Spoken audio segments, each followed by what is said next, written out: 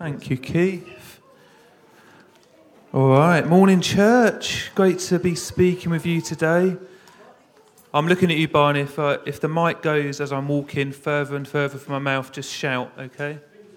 It's on the button. It's on the button. Well, we're on July 31st, end of July, and then in the hazy days of August from tomorrow. And I thought it was perhaps appropriate and fitting to, as we go into August and into the height of summer, to talk about the spirit of restfulness and having a spirit of rest and what that looks like, why is it important, how even in rest we can be productive and fruitful.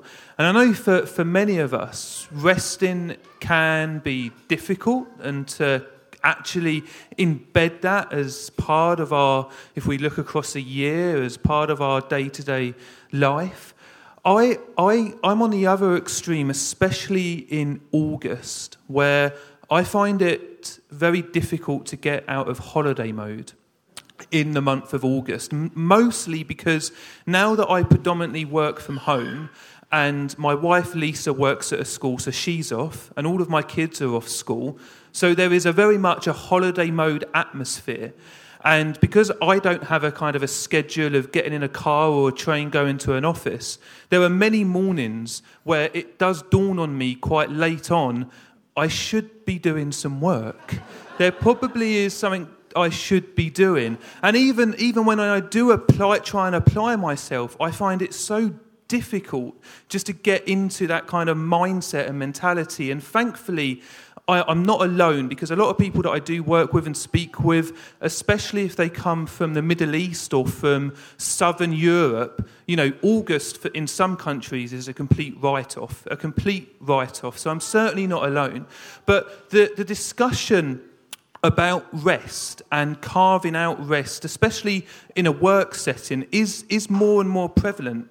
Things like burnout and stress are discussed even more than they were even just a few years ago. There's lots of studies that talk about the effectiveness of having a good rhythm, a good cadence in your work and professional life, not just for you as an individual, but for an organisation to ensure that their workforce are not suffering things like burnout, stress and strain, and are taking the appropriate amount of holiday, but also downtime throughout the year. And we see it, it's been referenced today when we talk about our church life. When we get into August, things like connect groups, we don't meet as regularly or in a way that we do for the rest of the year. We perhaps meet more socially or don't even meet for a few weeks in that month of August. Ministries like children's work, as you can evidently hear, and bless you children for being here. We love having you down here. But we don't do children's work during the month of August, and preaching as well, as we saw with the mission updates for the month of August. And that's a great opportunity to hear what is going on and for others to talk. But also another output is that people that regularly preach don't preach in August. So in a church setting, we hold rest and that different rhythm in the year to be important. And if we look at the Bible, it's held to be important. Known to many of you, I'm sure, right at the start of the Bible, Genesis 1, God rests. No need, of course, for him to rest. But in his resting, in him declaring that his creation, his work was done and it was good, and he rested, was a demonstration, was an example, was a mirror to creation of that rhythm, of that cadence, of the importance of rest. Jesus, at the start of his ministry, that we read in Mark chapter 4, of quite an intense period of time as he starts off his earthly ministry of serving people, of outworking of himself, giving of himself, of teaching and of healing. We read in Mark chapter 4 that when the evening came, he said to his disciples, "Let us go over to the other side." And leaving the crowd behind, they took him, and just as he was, they went into the boat. And in the boat, a furious storm comes up, and Jesus, in that even after giving out of him so much, out of his ministry of serving intensely, and in the midst of a storm, Jesus, we read, was able to find rest, was able to find sleep and to rest in that boat. And Jesus is, again, showing a perfect demonstration that it was important for him to rest at the early stages of his ministry, again as an example to his disciples of how best we can serve this broken world, how best we can serve other people, is ensuring that we are able to rest. That we hold it to be important in our ministry as Jesus did, not just for ourselves, but to serve others as best as possible. And we're also told it is important specifically for us. Isaiah, interestingly, talks about, and God speaking through Isaiah, in Isaiah chapter 30, verse 15, says, "The sovereign Lord, the Holy One of Israel, says this, in repentance and rest is your salvation. In quietness and trust is your strength." It's a really interesting sort of combination when they're talking about salvation. In repentance and rest is your salvation. In quietness and trust is your strength. There's something in this around that as we rest, we are declaring and demonstrating tangibly our trust in God. We are able to wholly rest, our soul to be at rest because we trust in God. It is a sign of obedience. I am at rest, my soul is at rest because I trust you, I'm obedient to you under your lordship. And so then in that trusting and obedience is then an articulation of our salvation. So we rest because we trust, and in our trust is a declaration and shown to be in our salvation. So rest should not be unproductive or unfruitful and held to be important. In rest we can mirror to others a godly example. In rest we not just serve ourselves, but we can best serve others. And our rest is a demonstration of obedience and trust. I trust wholly, so I am at peace. My soul is at rest.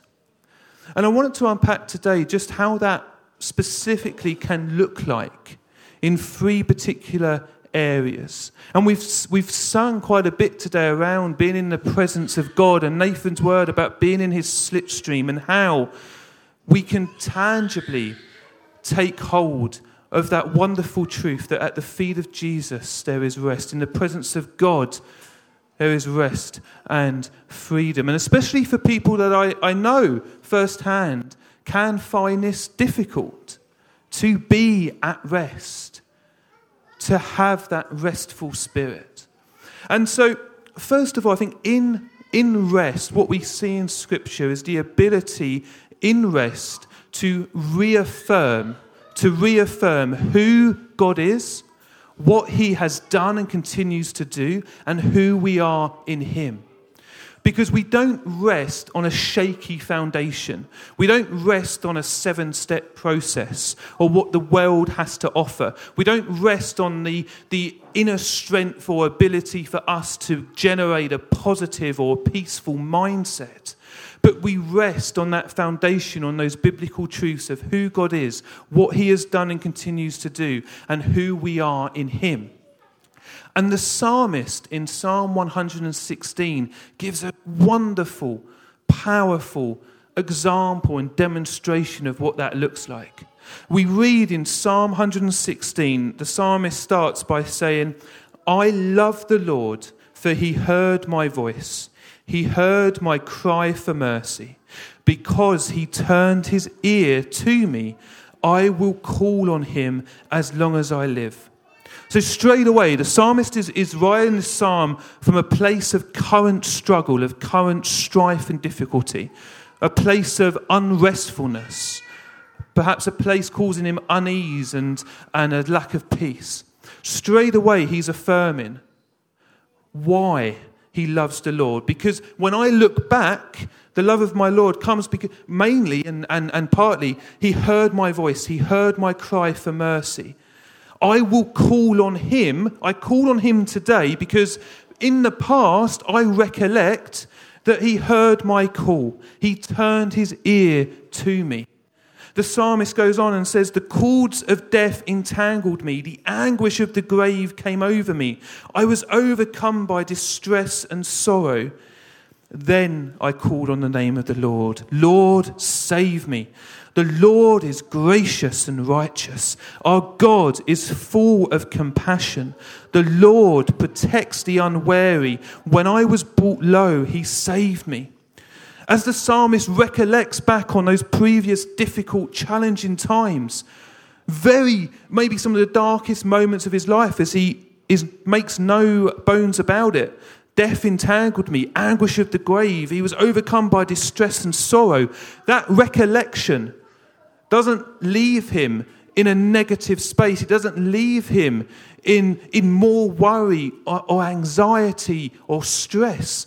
But what he recollects above all in those times is who God is. That God was gracious, that God was righteous, that God was full of compassion, that even though he was unwary, some translations say simple, unaware of the danger that he was in, even then, when he was brought that low, his recollection, his affirmation is that he was saved out of the goodness of God.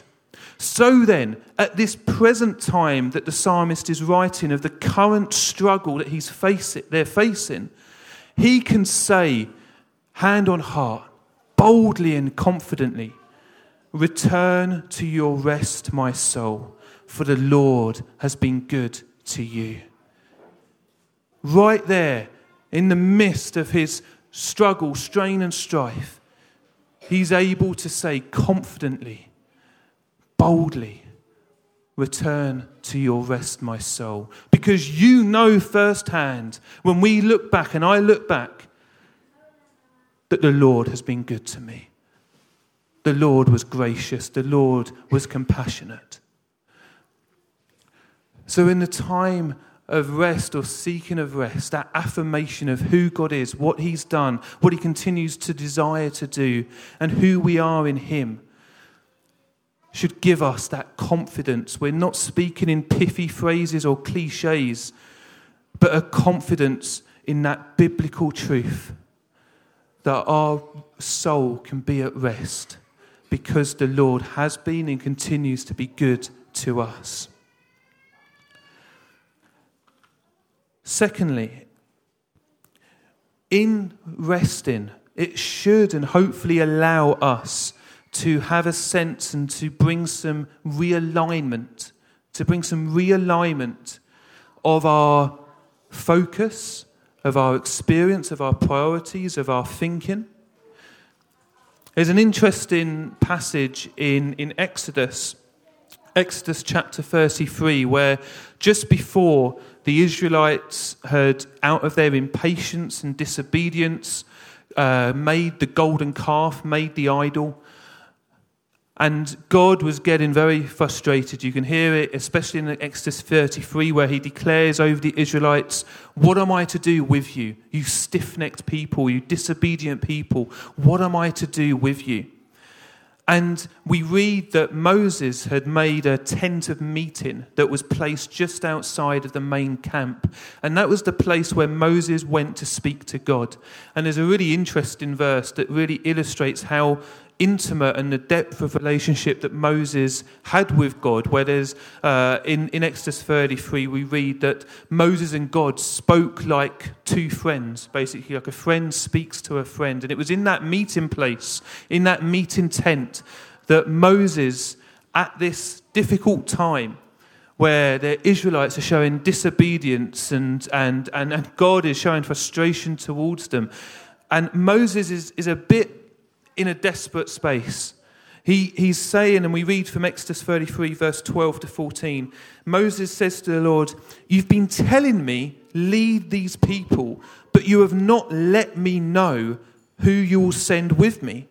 And you've said, I know you by name, and you have found favor with me. So if you're pleased with me, teach me your ways, so I may know you and continue to find favor with you. Remember that this nation is your people. Moses is going into that tent of meeting, speaking to God, really wanting some clear answers here, some real pearls of wisdom, some real practical advice. You've said, lead these people. Who else are you sending to help me with this? Who is going to be with me to do this? And you've said that we found favor in your eyes, but teach me practically. I want to teach me your ways. How do I do this in the best way, and to continue to do it, to find favor in your eyes? So Moses is coming to God with those questions of how and who, and real need of wisdom and clear and clarity of message and of practical advice and guidance. And God's response is this. The Lord replied, my presence will go with you, and I will give you rest. My presence will go with you, and I will give you rest. Moses wanted some maybe firm guidance, some clear pearls of wisdom. And what God offered, in essence, was realignment. Maybe a question of you asking the wrong questions. You're asking these questions, but the most important thing is this. My presence will be with you and continue to be with you, and I will give you rest.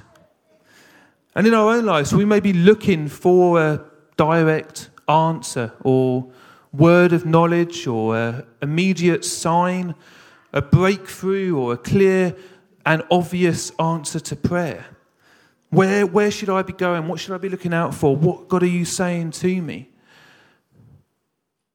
And in fact, it could very much be that response.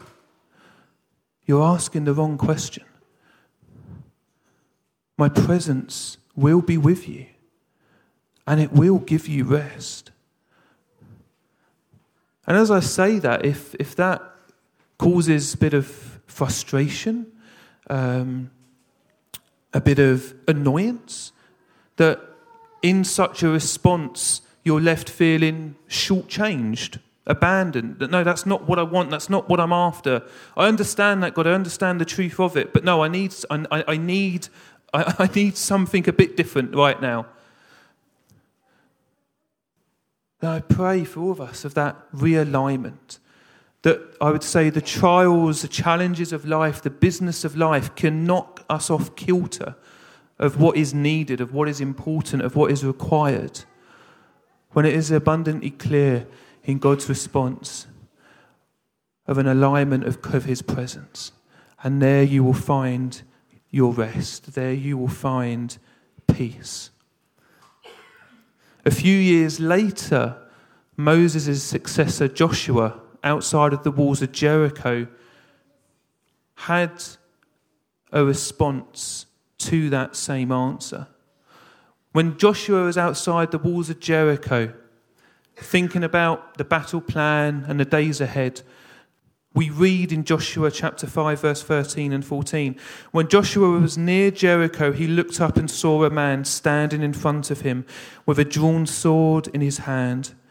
Joshua went up to him and asked, "Are you for us or for our enemies?" "Neither," he replied, "but as commander of the army of the Lord, I have now come." And Joshua fell face down to the ground in reverence and asked him, "What message does my Lord have?" And the message was this: "You are now in holy ground. You are now in the presence of God, so take off your sandals." Joshua's response, being in the presence of God, was to fall down in reverence and ask what is required.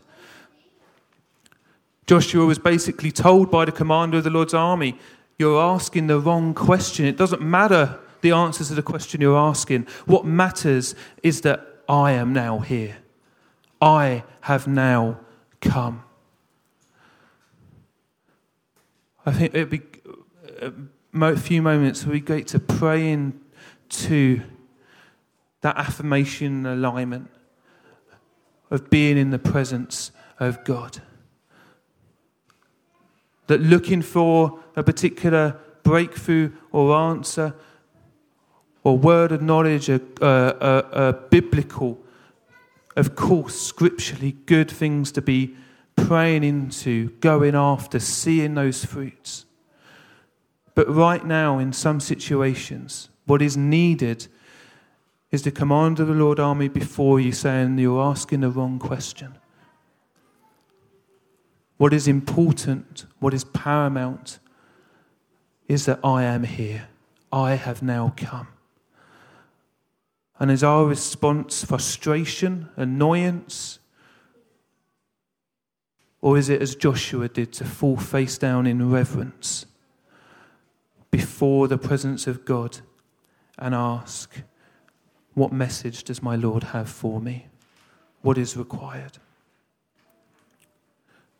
Lastly, rest, of course, brings a level of restoration. And restoration is fruitful and productive.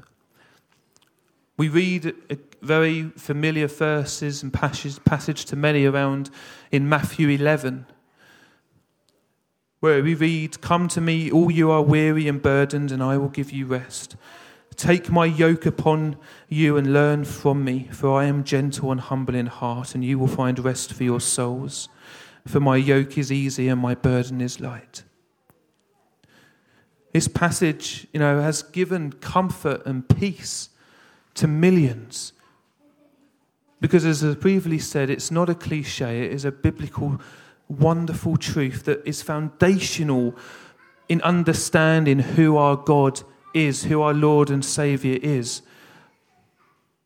The God of comfort, the Father of all compassion. And it's not disparate or non-permanent, this rest. It is tangible and lasting. But what is interesting in this passage that doesn't always get drawn out or discussed is that this isn't just a passive act,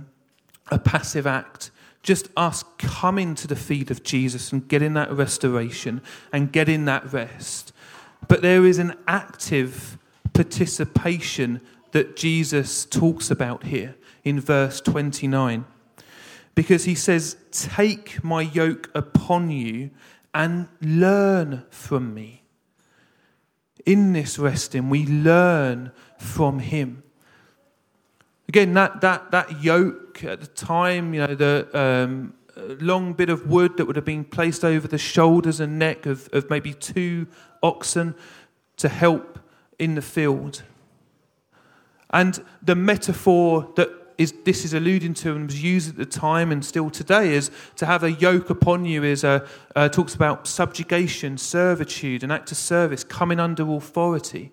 It's used again by Paul about not being unequally in our relationships or our perception of religion or what the world can offer, but that we are yoked with Christ.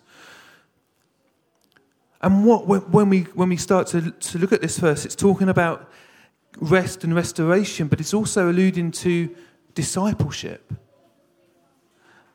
That Jesus is saying, be yoked with me, learn from me, walk with me step by step. Just as in the field, an elder or a veteran ox would be yoked with a younger ox. For the younger ox to be broken in, to learn the correct ways and paths. Jesus is saying, be yoked with me, learn from me. And this isn't chains of subjugation, but wonderfully coming under perfect authority. And saying, it is not my will, but yours, Lord. I come under your authority, under you to serve you and this broken world. And a wonderful opportunity to walk step by step with perfection in ever closer and increasing circles.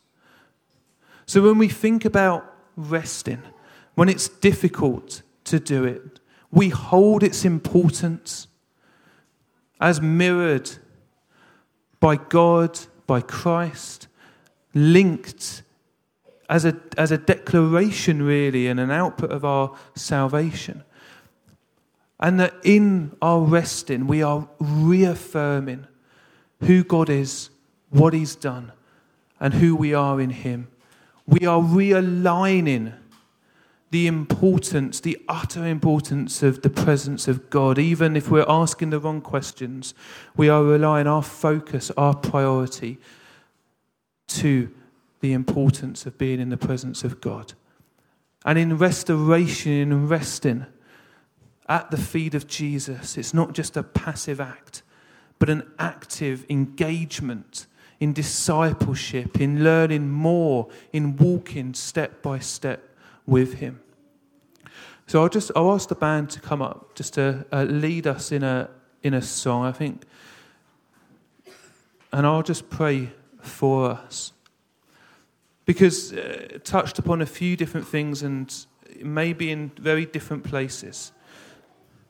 But Lord, I just pray now in the time that we've got remaining, that as we've already done so in singing, upholding, affirming who you are as a good God, and at the feet of Jesus, in the presence of our God, peace and rest can be found.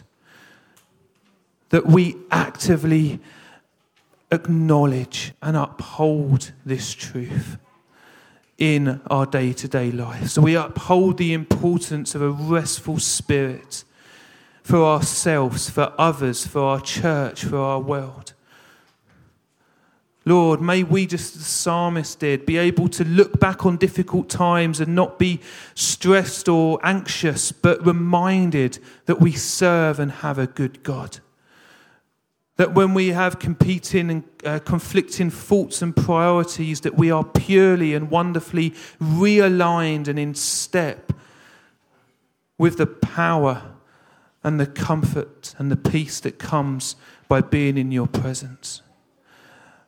And that as we rest, we are actively engaged with being moulded in walking with perfection, in lockstep and yoked with you.